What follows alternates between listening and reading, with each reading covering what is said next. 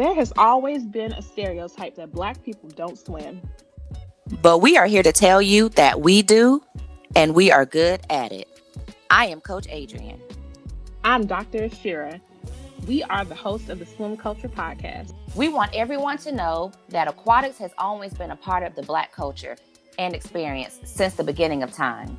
From scuba diving to fishing to the Olympics and surfing, we have done it all and are still doing it. Make sure you tune in and dive into the culture. The swim culture.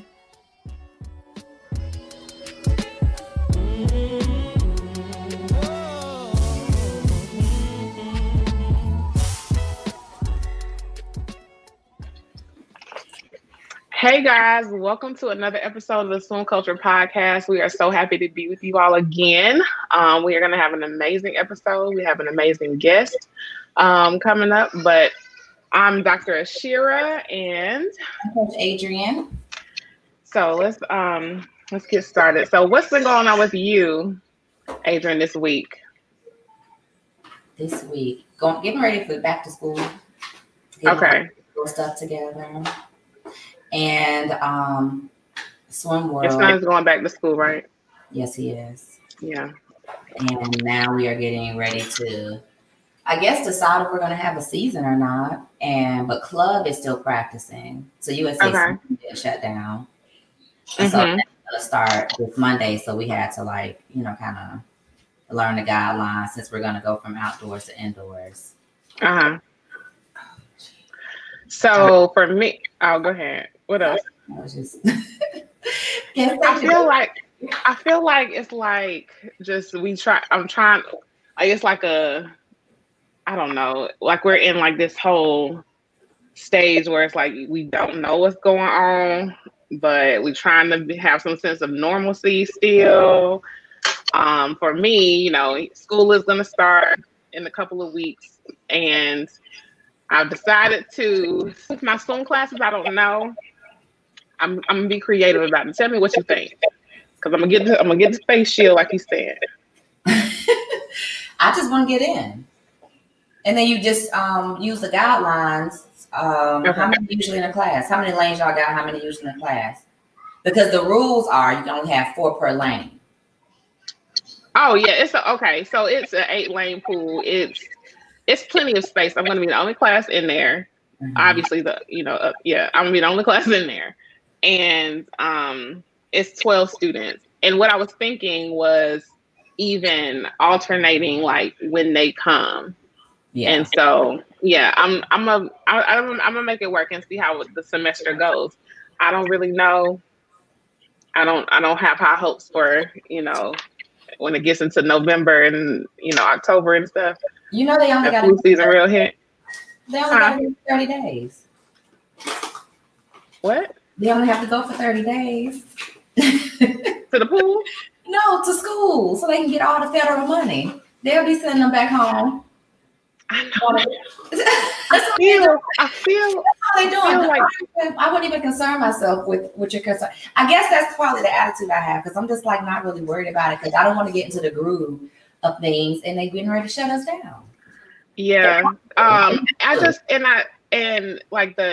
I don't know, y'all in Georgia. I love my state. I love my city. But y'all wildin'. Y'all governor is he like I don't care. Like I don't know, shutting stuff down. We ain't having no mandates, no mask. Like one kid died from COVID, even though he had underlying conditions, but he died. Like kids have underlying conditions though. Right. I'm just like, what is? I don't know. I don't know. So, so I've been doing that, and just again meetings and it's a lot of work from home. Yeah, my son's been at home trying to manage that. So I've been meeting new clients, telehealth, and that's been funny. How so? Kids on the camera. That's hilarious. They doing all, they got to look at their teeth in. They want to see what they can see of their body parts. So that's harder to try to get a kid who already got behavior issues in person to get them right over the computer. Yeah, I feel like this is a whole new way. Like it's going to be studies done on us And this time, like 10 years or whatever from now, they're gonna be like, this is what happened during this time. Like, cause like it still trips me out. First of all, I went to Target again. I love Target. And just seeing everybody in masks still trips me out. Like all the kids and everybody walking around in masks and stuff. I don't know.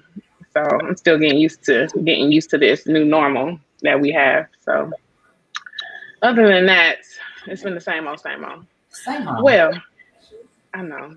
Yeah. What about what's been going on in like, the news or in like, I don't know, anything interesting? Okay. What? So last week we were talking about the pick, right? The VP pick.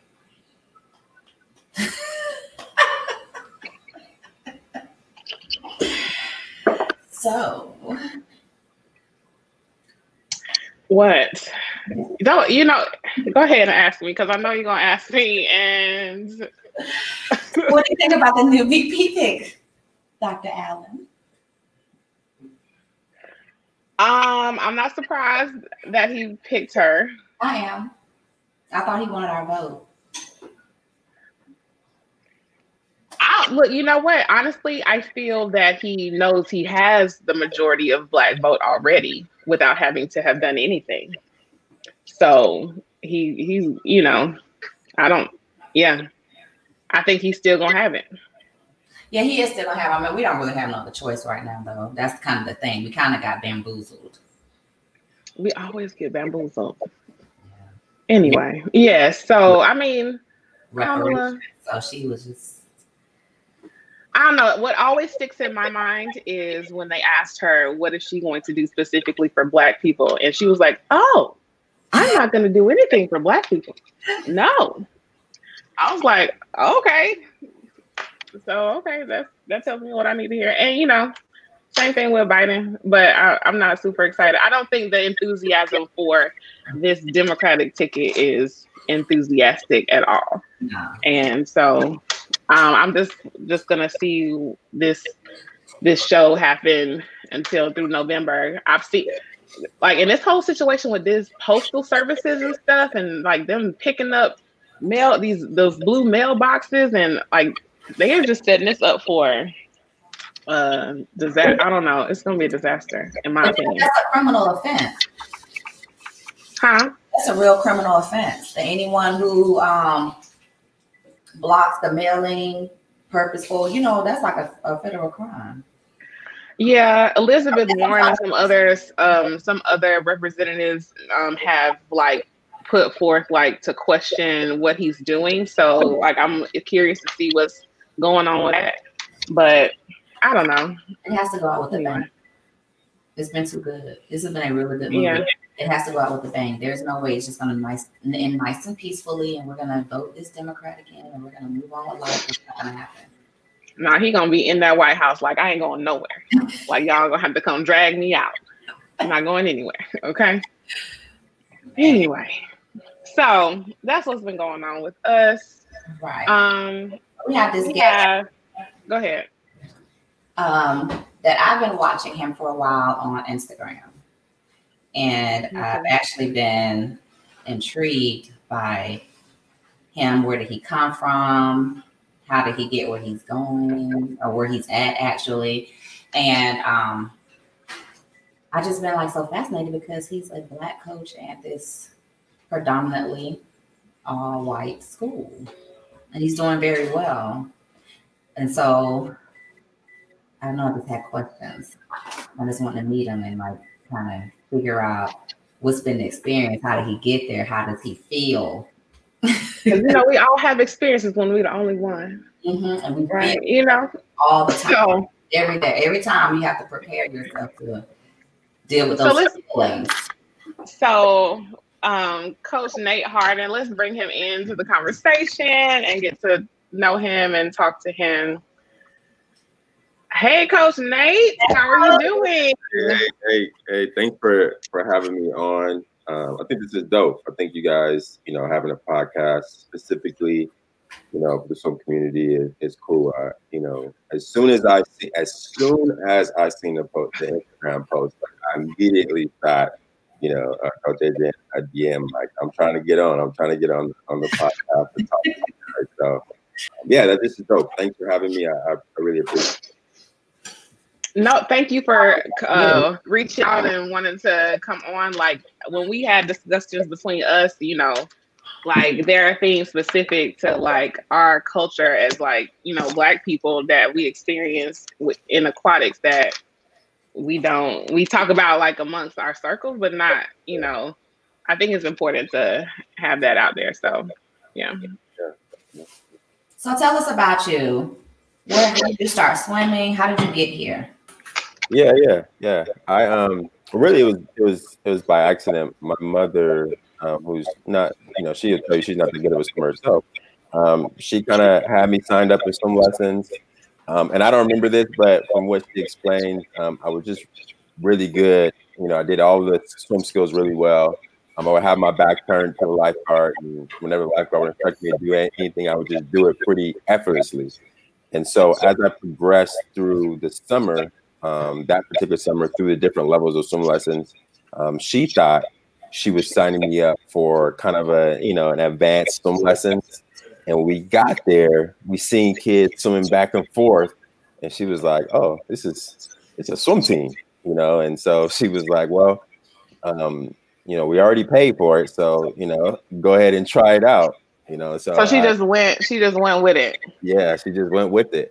She definitely didn't shy away from it. And my mom always, had me in different sports and different things. So it just was something different to try. My parents were really, supportive. And from then I just fell in love with it. And so that was at the age of 5. I kind of get introduced to a summer league swim team. And from that point, really up until the age of 10, I was really swimming competitively year round. I did that summer league team for about 2 years, and then I moved to a year round swim team, and was swimming at a pretty high level. And so that's my introduction to the sport. Really, it was by accident. So, when you continue, so how did you continue on through there? Like you said, you had the story about your mom and the whole experience of. You said, were you like the only Black kid on the team? Are you from California? Where are you from? Yeah. I'm from Southern California, and okay. Most times we were the only Black team Black family on the team. There were a few at that time. There were like very few Hispanic families. Okay. But it was predominantly white, so like it was like our family, and then maybe 1 or 2 Hispanic families, and then the rest of the team was white. So like we talk about this all the time. We have different experiences, right? So I grew up in Decatur, Georgia, in Atlanta, and so it was just all Black. I was like, oh, Black people swim, they do, like So I was on a Black swim team, and through high school, and I just. I didn't realize it like growing up, like that this isn't regular. Like this isn't the way things are. What about you, Adrienne? Like, I might have had that only experience. Remember, we talked about the culture shock when I came to college. So yeah. So like for me, it was like I'm regular. It's home, okay. It was actually. So my mom actually got upset with me because I had been swimming since I was little. And when I got to high school, here I am, the only Black girl, these braids, it was just so uncomfortable. And basketball practice and swim practice was at the same time in the morning. And I had made the basketball team, but I had not told my mom that I wasn't swimming. I was only playing basketball. And so she figures it out, and she's pissed because she had already paid. So you were going to practice and you weren't telling your mom?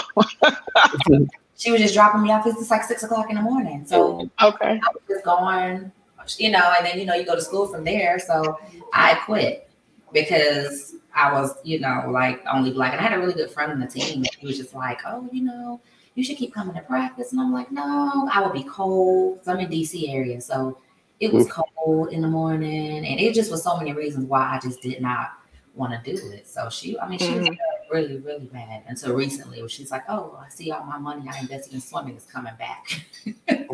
Gotcha. So continue to tell us the story about your you going through and in your hostel experience, because you said it was a gap between you swimming and as an adolescent to like high school. So. Yeah. So at the age of 10, my parents got divorced, and I stopped swimming on the year-round team, and we were the year-round club team that I was on. It was kind of at 10. It was a small team. It was a small team. Now that I really think about it, I think I don't even know if it was really open to everybody, because it was like the coaches' kids, me, and like a couple other families. You know what I mean? And we were all swimming at a very, very high level. I wouldn't be surprised if it was like closed and my mom just found out, or some parent or somebody seen me swimming at a swim meet and kind of like, hey, we'll let him come swim on our team. So. But yeah, I did that, and we just kind of stopped. And I always thought it was, things just got complicated when my parents got divorced, and so we had to stop. My mom told me when I started coaching high school, she told me that the real story was all of the parents had to, contribute something to the snack bar for our swim meet that we had. And so my mom's job was to bring a sack of potatoes. And I guess she went to the store, and between her groceries and the sack of potatoes, she just didn't have enough money to buy the sack of potatoes. And that was her kind of aha moment to let her know, like, dang, this is it. Like, we can no longer afford for Nathan to continue to swim on the swim team. And, so my mom, the way I think of it is my mom, she continued, she went as long as she possibly could until she could not do it anymore. And so we didn't go to that swim meet, and then we never went to swim practice after that.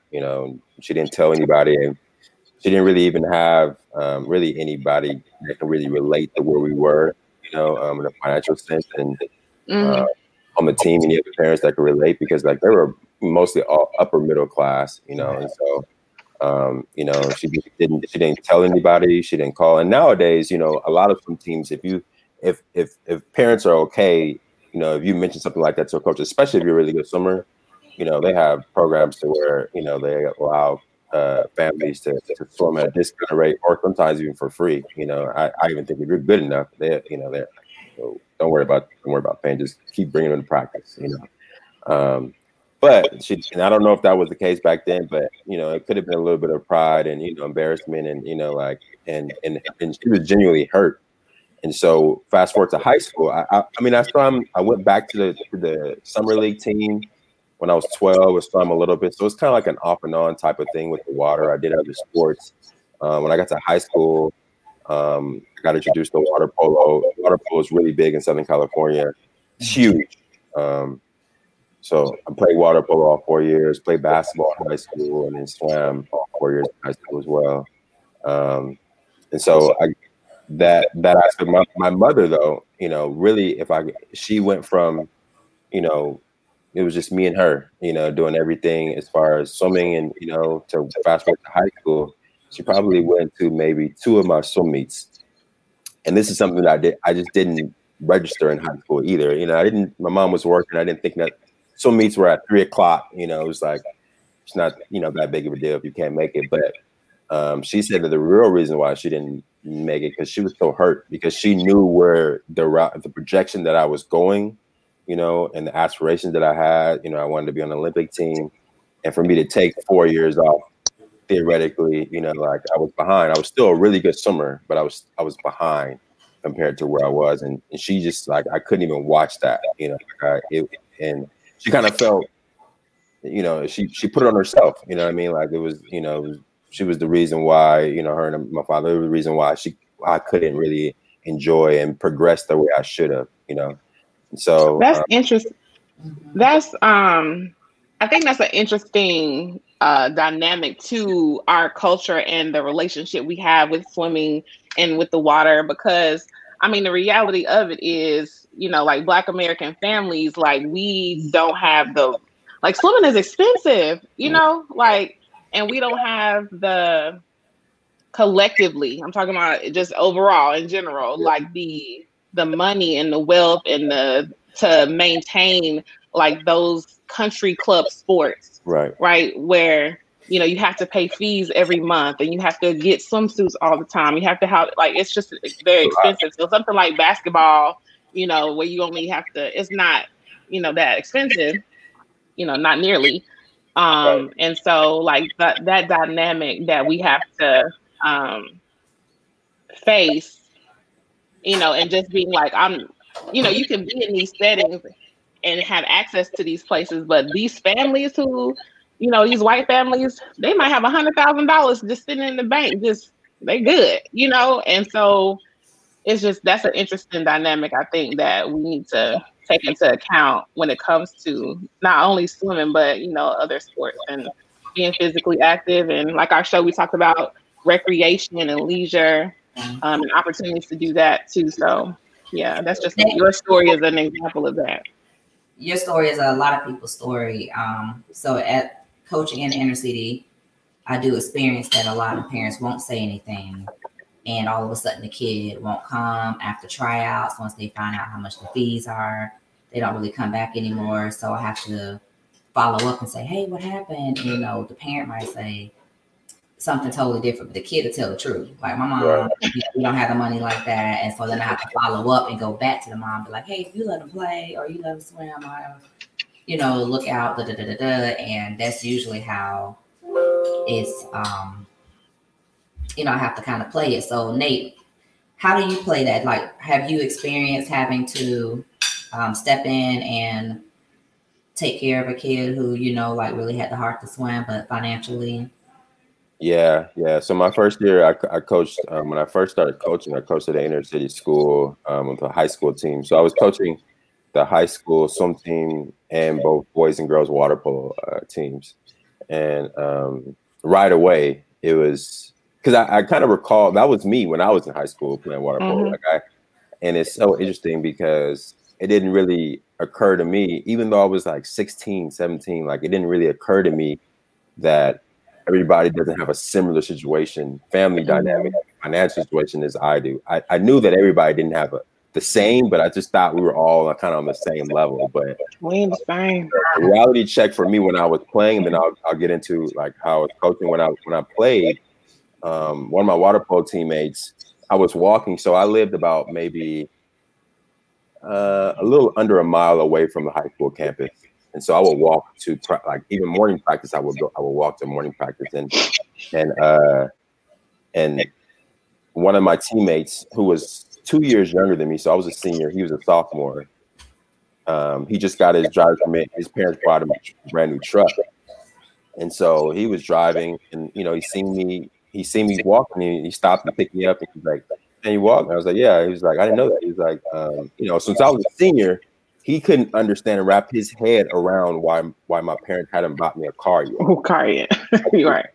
He didn't really like not having enough money didn't even occur to him. He was just like, "Well, why don't you have a car yet?" And I was thinking to myself, like, man, if I had a chance to have a car, I would not be walking. You know what I mean? So, and it was such a sincere question, and then I knew him as my teammate. Like, he didn't mean any harm by it. He couldn't understand why my parents wouldn't buy me a car. You know what I mean? So that was the first time it really kind of registered. Like, occurred to you. Not really on the same page. You know what I mean? So and then when I started coaching, right away, I had I'd say maybe half a team. Different things like, for example, like swim practice or water polo practice would be, as a coach, I want them to be there every practice, if they can be there. But sometimes the reasons why wouldn't be have anything to do with them, like, coach, I got to be home because I got to watch my siblings. My mom has to work extra shifts, so I got to be home and watch. Things like that started to come up. And I'm like, wow. And so we would swim against other schools from different school districts or play against other schools in different school districts. It's a different monster. Like I'm battling things that these coaches, don't have to deal with. You know what I mean? Like those kids, and it's not their fault, but those kids, they worry about their academics and worry about some practice. That's it. Have y'all seen it's a show on Netflix called All American? Yes, I love it.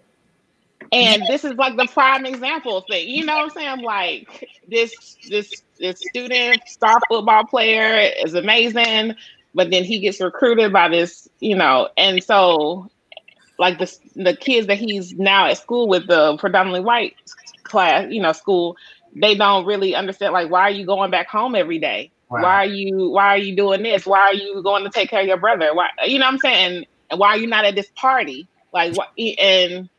And so I think that happens so much. And I think now, maybe, what do y'all think? Do y'all think now, like, society is starting to, like, realize that there are significant differences? I don't think so. Because I'm going to go back to water polo. So this year is my son's first year playing water polo. So mind you, these same kids on the water polo team are also on my swim team. Water polo fees were $500 from... I was like, well, what are we paying for? I paid Water Polo Association $50. So I'm like, well, what's the rest of the fees?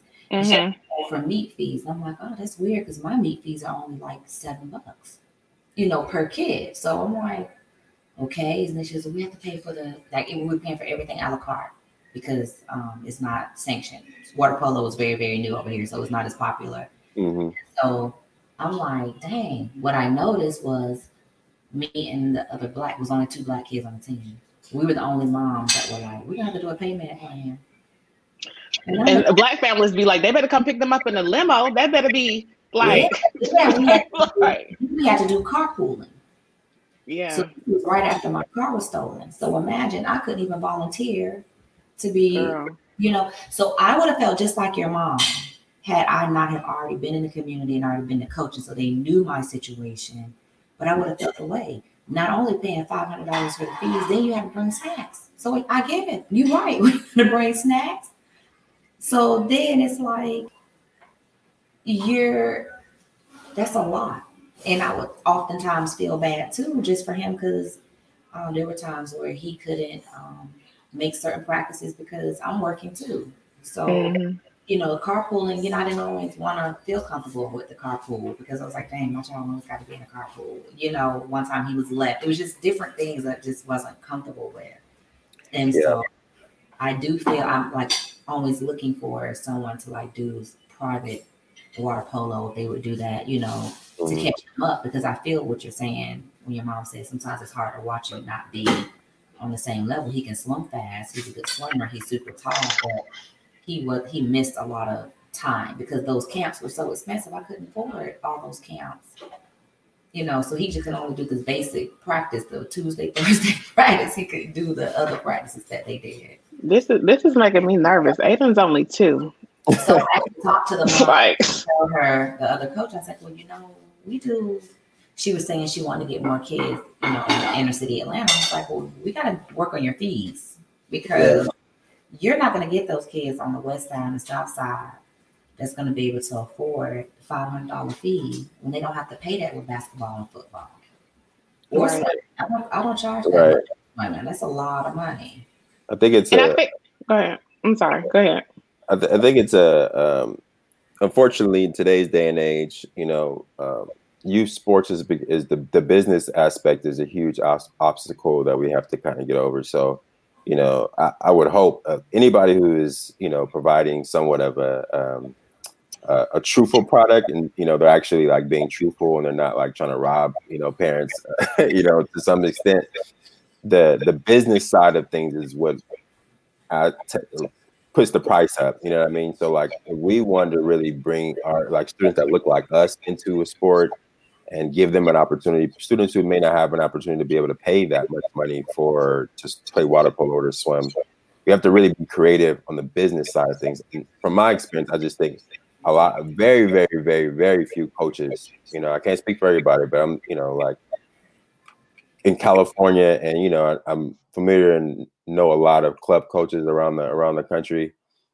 Just a few of them are really, they don't have to. Like the thing about it, their business is doing well as is, so what incentive do they have to adjust a few things and be very creative business wise to allow people that look like us in? They don't really need to if their business is already doing well. They would have to do that from the kindness of their heart, Right. I think that I was in we talked about this. I don't know if are you familiar with diversity in aquatics? Yeah. Oh yeah, so you should are you a member? You should join.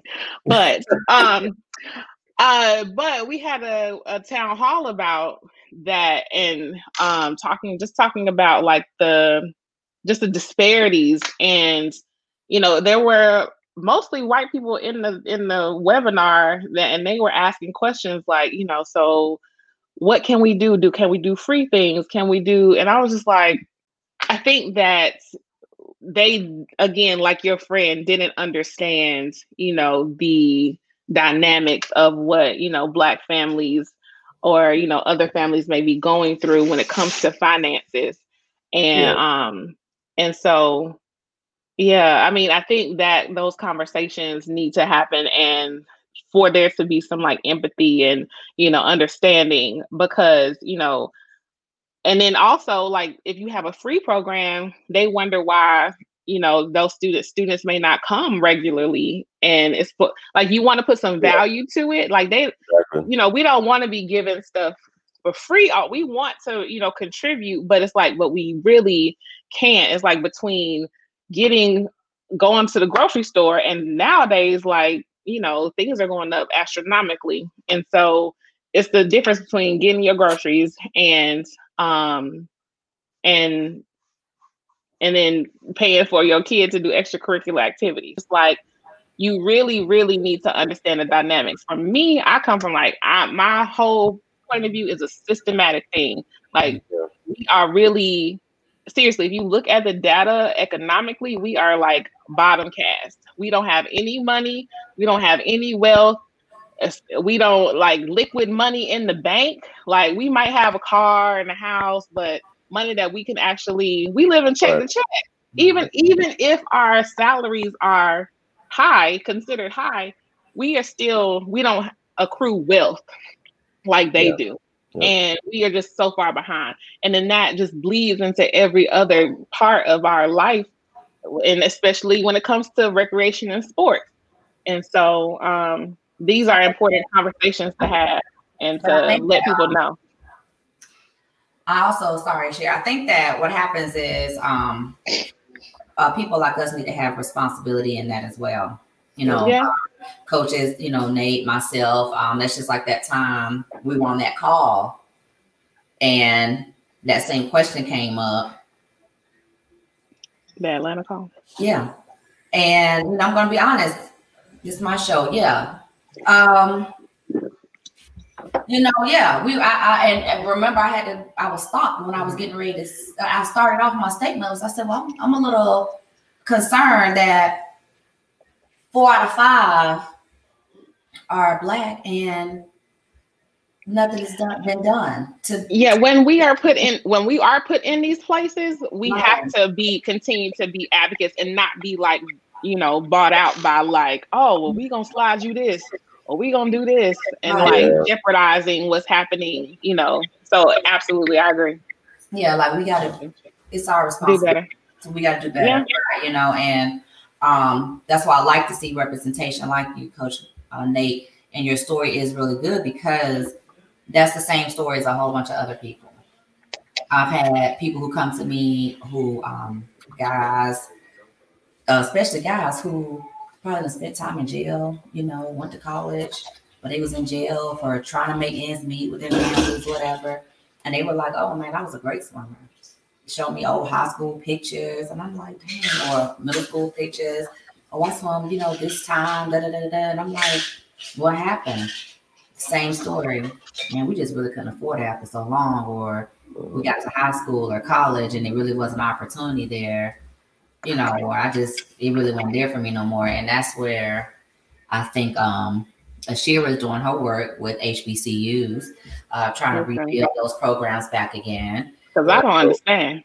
I'm trying to do my thing just here, as locally, and trying to spread the word of how we can make money, create revenues and resources so that we can put swimming, that is a life skill, back in our Black communities, and fixing those dilapidated pools that's right there in the middle of a Black community, so you can have a Black swim team or practices for Hell, everybody, the whole family, you know, down to the special needs kids. You know, that's my passion now, from the special needs kids to everybody, the whole family. I have prices with swimming where people say, oh, I want myself. And they say, well, I can't swim. I say, okay, Mom, I'm going to add you. Your lesson might only be $10 per session because you're paying full price for your child, but I need you to learn how to swim too. Right. So, you know, you got to get, like you say, get creative on the business side, but you got to actually have the heart to actually come in and do what we're talking about right now. And that's the only way we can start making changes, because what'll happen is this. Think about it. If they see a team full of Black kids that can swim, right? What you think they're going to start doing? Recruiting. I was about to say something else, but okay. They're going to start recruiting more Black kids. When they start burning shit down, like they, you know. They're going to start recruiting. They're going to start getting Black kids. They're going to say, facts. I've been listening. They're going to You know what? Okay.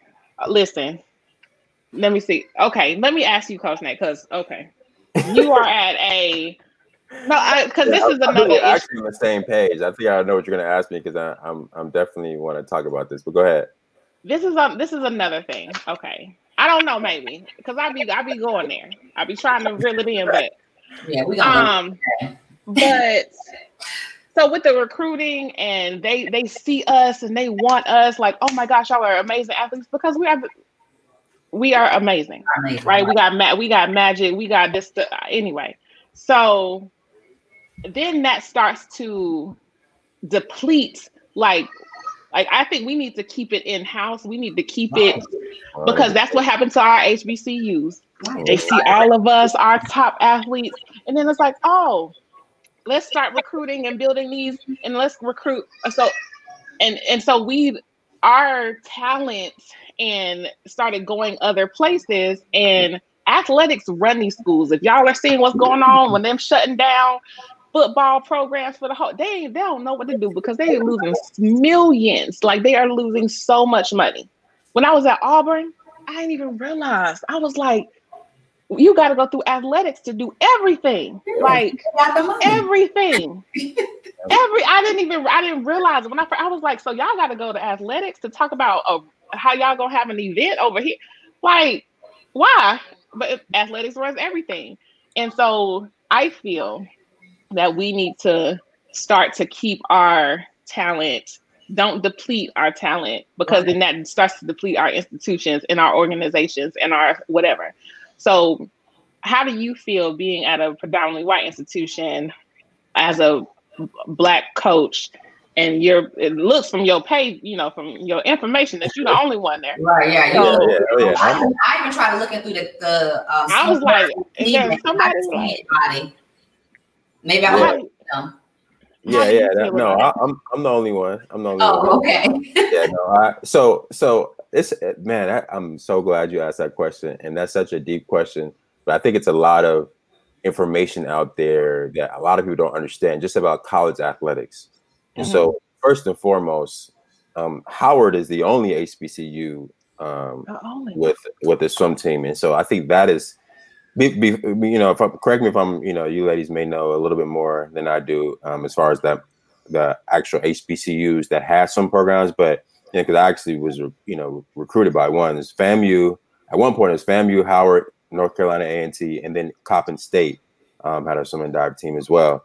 But I mean, back in the 80s, 70s, 60s, like, you know, Morehouse College, Albany State. We went to Albany State University, Fort Valley, like a lot of them had swim teams. Yeah, so that's so we talk about the issue now. You know, the point of what I was saying was, at one point those schools had swim teams. Fast forward to now, they don't. Usually the underlying reason why is funding, right? And so, like, the budgeting. And so people, you know, and this is not even just in our community, this is just the swim community as a whole. People, you know, throw stuff like, they do this for football, they do this for basketball, they do this. So, well, yeah, it's because football and basketball, men's and women's basketball, are the revenue producing sports. So, and I think we're in a crazy time to where I think most college sports are going to have to find a way to either not be in the red. Doesn't matter if you're a volleyball, doesn't matter if you're cross country, doesn't matter if you're swim. At any program, Division I, Division II, Division III, they're going to have to find a way to not cost, because as you can see, this coronavirus happened, and we're, everybody is like, what we do, budgets are all out the window. That they're forcing students to play football because so much relies on the revenue from football.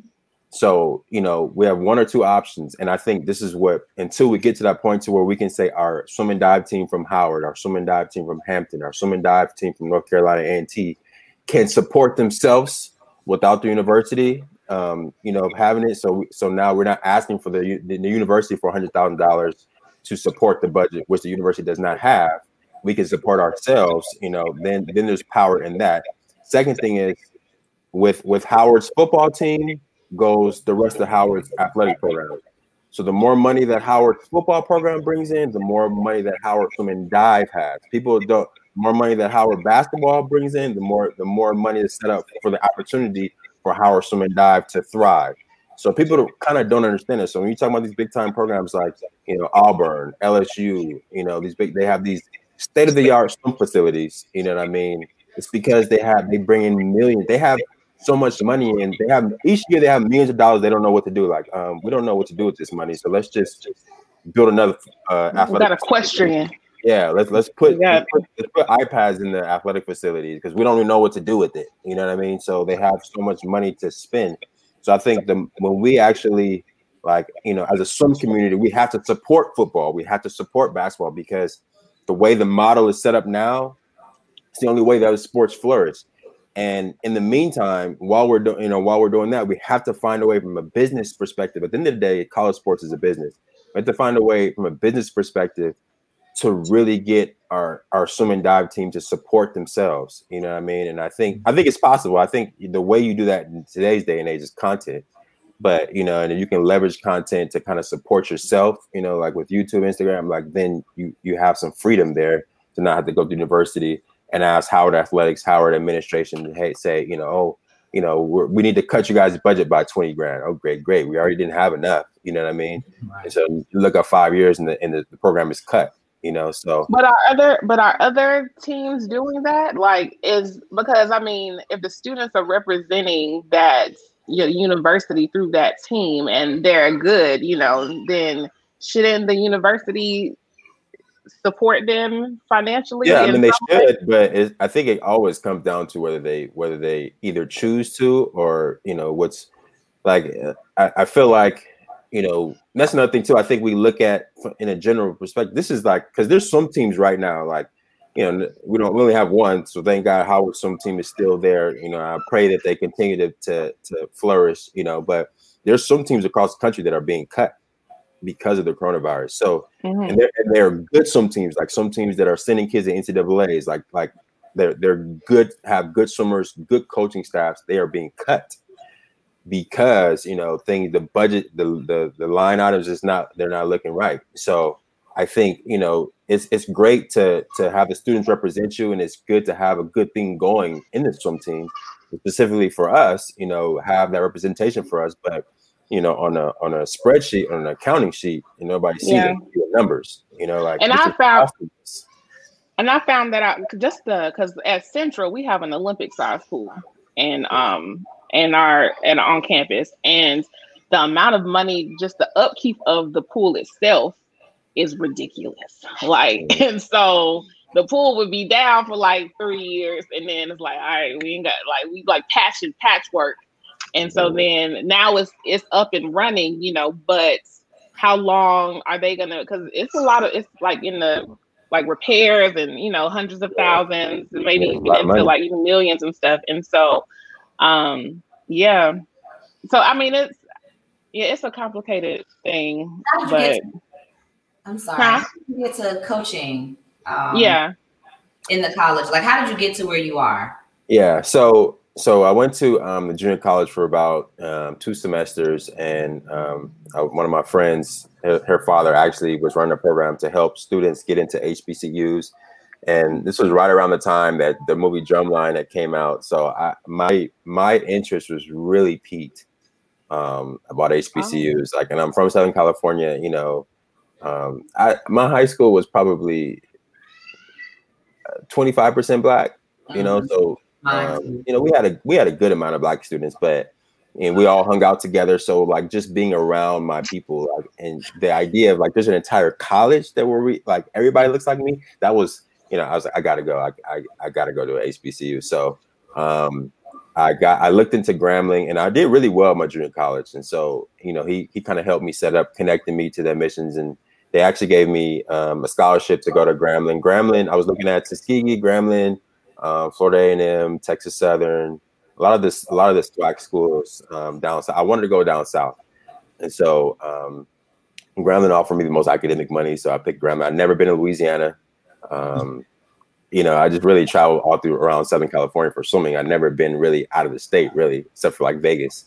So went to Grambling 4 years, majored in kinesiology, sport management.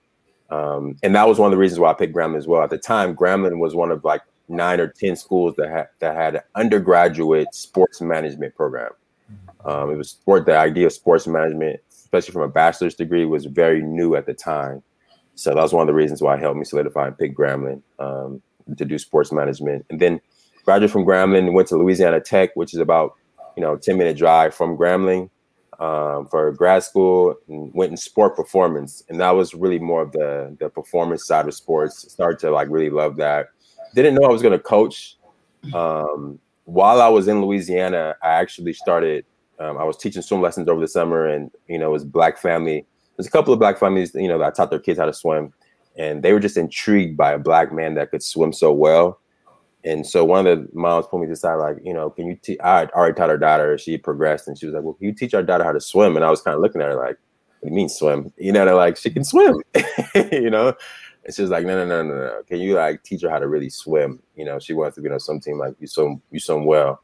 And I was like, oh yeah, sure. I could teach her. And so I got the kind of taste of like coaching. Like I loved it, and then did grad school, still was kind of like, teaching private lessons here and there. Then I moved back to California and started coaching at the high school I mentioned previously.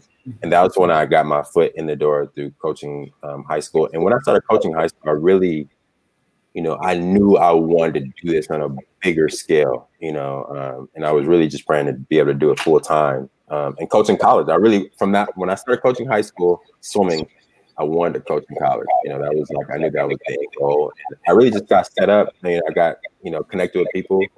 And, 4 years later, I got an opportunity to be an assistant at Pomona College, Pomona-Pitzer. And from there, this is my third program that I've coached in college, and just been fortunate enough to make connections and coach in college. So that's awesome. Yeah, that is. So what's been the experience? What have you, as a Black coach and coaching in the PWIs, like how has that worked? How has that felt? Like just walking on the deck, what is that like? It was a lot of things that I felt when I was a young boy. I just didn't understand. My mom, we had a couple of experiences that I remember vividly. Like my dad was recording me, and it's crazy to really think about it now, because this lady was considered, no, she wasn't a coach. She was my coach's wife. So it was really kind of, but their son was the same age as me, and so it was a little bit of competition there. But my dad was recording me, and she stepped in front of the camera toward the end of the race. And so my parents they were hot, and I didn't understand. What? Did you beat her son? Yeah. That was it was a long course. It was a long course. I want to say like 100 freestyle. And I was like 10, but we were at the same age, and then we were at the same ability level. I was, but I was on the rise, and he was kind of plateauing a little bit. Mm-hmm. And he had been swimming competitively and getting more attention longer than I had. So I wasn't supposed to be faster than him. And so the race, he was ahead of me. And then, you can tell I was catching him and passing him up. And then right as I passed him up, she stepped in front of the camera. And my parents were pretty upset. But it was one of those instances where they're on a pool deck, surrounded by a bunch of white people. You know what I mean? And my dad, he's kind of like, flip out first, ask questions second, so it took everything in him to not go out. But we like, you have to kind of restrain yourself, because then you become, that, you can become everything they think about you, so, they were talking about on the whole ride home. My mom said something to her, she said something to her, but she says, keeping in mind that there's a deal with her every day still at swim practice, because she kept it cordial, but they talked about the whole ride. They both were so upset, and I was like in the backseat, like, why are you guys so upset? Like, she didn't mean this. Stepping, my mom was like, Nathan, you're too young to understand right now. You'll understand when you get older. And she said that, and so now my experiences, like, I can recall certain things happening when I was young. I just didn't understand, and so I still experience a lot of those things as a coach, on a college level. I'm not even talking about high school. On the college level, I experienced a lot of things. Even before this, the state that our country is in, I've always been somebody to ask questions. People are intrigued by a Black man, a Black coach. Just to let you guys know, there are, I think around 1,200, if you count all of the head coaches and assistant coaches in NCAA swimming. There's, between 1,200 to 1,300 coaches. There's and 30 of them are Black. And only I want to say only 6. There's only like 6 Black head coaches. It's kind of crazy. It's when you really look at the numbers, it's sad, and so my experience of that, I've always known that since I started coaching in college, that I'm one of very few. I go to coaches conventions and do things, and I went to NCAAs, and I looked around, and like all the students, like, they're all white, and when I look around, it's like our world doesn't look like this. You know what I'm saying? So why does our sport at the highest level, when we go to college, NCAAs, why is everyone white? Like, you can count on your right hand how many Black swimmers there are. You know what I mean? So like, and I'm looking around, like, everybody is kind of okay with it because everybody else is white. So they don't even really understand why this will be an issue, because it doesn't really affect them, so to speak. Right. And so right now, my experience is I get a lot of pushback, but I don't know. I kind of bring pressure. You know what I mean? And if I feel like if I make you feel uncomfortable, it's good, because at the very least, I've made you think. And so right now, especially with the height of how everything feels, everybody's kind of like, oh, make sure Coach Nate is okay, and make sure he feels. That's crazy, because they understand where we are, and even recruiting. Like one of my goals, and I had to really check myself in this, and there's nothing wrong with what my mindset was, but I had to realize where we are as a people in this sport. One of my goals is like, okay, I coach this team, and the whole team is white. It's like, well, let me just add some flavor. Let me recruit some Black swimmers. What I mean? It's a few obstacles, because I go to a private institution. Tuition is ridiculous. But that doesn't mean that there aren't Black swimmers who under certain circumstances we can make it work. There's academic scholarship. There's ways we can make it work. You know what I mean? So I was like, let me just recruit some Black swimmers.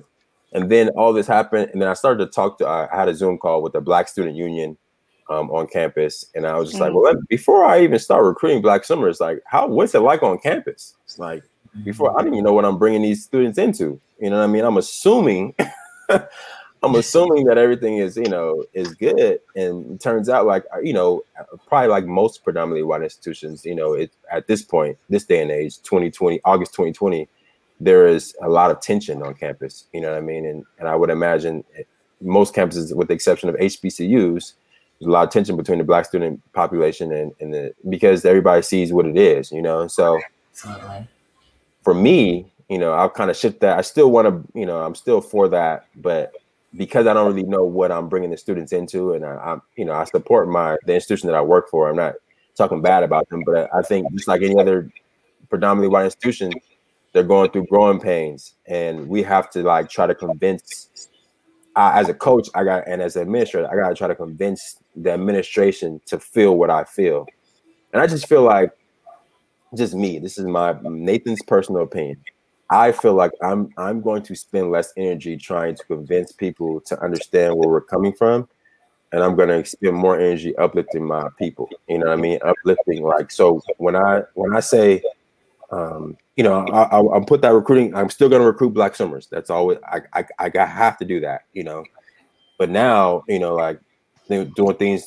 Writing things for BlackKidsSwim.com. You know what I mean? Like writing things the same way how they have these extensive write-ups for the swimmers. We have so many talented Black swimmers, like talented. And you were right. They go to these big schools. You know what I mean? They don't really consider Howard. You know what I mean? And it's only Howard. That's one of the issues. Right. That's the problem too. And so everybody don't want to go to DC.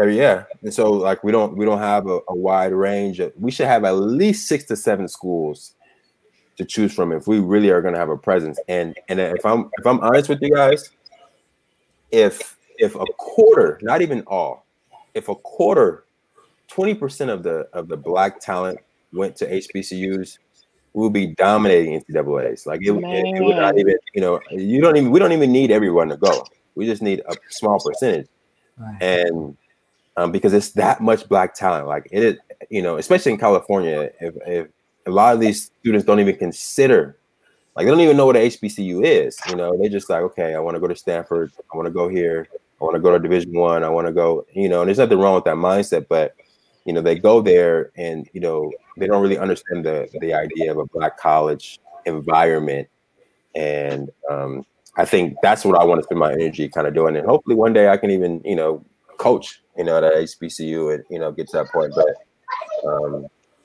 I think that's what I'm spending my energy on now. So yeah, my experiences are kind of crazy, but yeah, same experiences. It's not all negative, but it definitely is an uphill thing. Well, your experience is a valued one, and hopefully we can continue. Maybe we can move these markers forward where we can start to get more coaches, get swimmers in these places. Right. And I think we're all trying to do as much work as we can within the confines of what we like, the barriers that we have. So yeah. Well, this was a great conversation. Thank you so much. Yes, thank you so much for coming. You've been a Black man, and I like I appreciate your story. And I appreciate your story, your mother. That actually made me feel good because y'all sound like me and my son. And so I had to pull back a lot with him because last summer was the first time I ever coached him. But just one-on-one, I had been with him all the time. And so I let him play water polo as a break from me. So I was like, maybe just to give him something else outside of swimming. But I appreciate that because that actually hit home for me and made me feel good. And I like the product that she created. So hopefully that will, my work won't be in vain. You know what I'm saying? Yeah. I appreciate that so much. Yeah, we definitely need more Black students playing water polo. That I think on the swim level, in today's day and age, our representation is definitely growing. Water polo is a little bit of a different story. There are actually a national team. There actually is a black player from Long Beach. He's really good too. But we need, that would be great. We need more representation. Just in a different aquatic sports in general. Right. And I think that's important. Because crew get good scholarships. Y'all knew that? Did I know what? You're trying to hook your son up on the show. No, crew. I'm talking about crew. They get good scholarships like this Ivy League. Oh, okay. Because actually, one of my swimmers, she is not swimming. She's actually going to go do crew instead. Yeah. Actually, I had a high school swimmer. The same thing. She's at University of San Diego now, but she went to University of Virginia, and she was a really good swimmer. Actually, so she could have swum in college if she wanted to. Really, but she got recruited to row. So like they definitely recruit swimmers to row, and so because it's such a nuanced sport that there's just not many people. It's not like you can go to a pool and go to swim meets and recruit swimmers. Like rowing, like it's you got to have a specific body of water. You got to have a specific. So it's only select places where that's even going on. So it's not a very big pool of high school students to recruit from. And so they have a lot of transferring over from different sports to rowing, and it's a lot of opportunity because there's a lot of money out there for students. Well, I'm gonna keep in contact with you about this water polo thing because if I'm gonna be paying $500 a season, Well, California, it's like 700-800. You know, I mean, it's crazy. Yeah. If I'm investing this type of money, I need it to come back to me. So we got to see what we gonna do. You sound like your mama. Yeah. Adrienne. I'm a mama right now. You know, like, listen, I need to see this money. Okay. Right. All right. Again, thank you so much, Nate Harding, for joining us. Swim Culture Podcast. Well, thank you guys. It's my pleasure. All right. Thank you guys so much for joining us as we end the Swim Culture Podcast. We look forward to seeing you on the next episode. All right. Bye, guys. All right. Bye. All right. Thank you so much for listening to another episode of the Swim Culture Podcast. We hope you enjoyed it. Remember, you can get involved by following us at the Swim Culture on Instagram and Facebook. See you all in the water.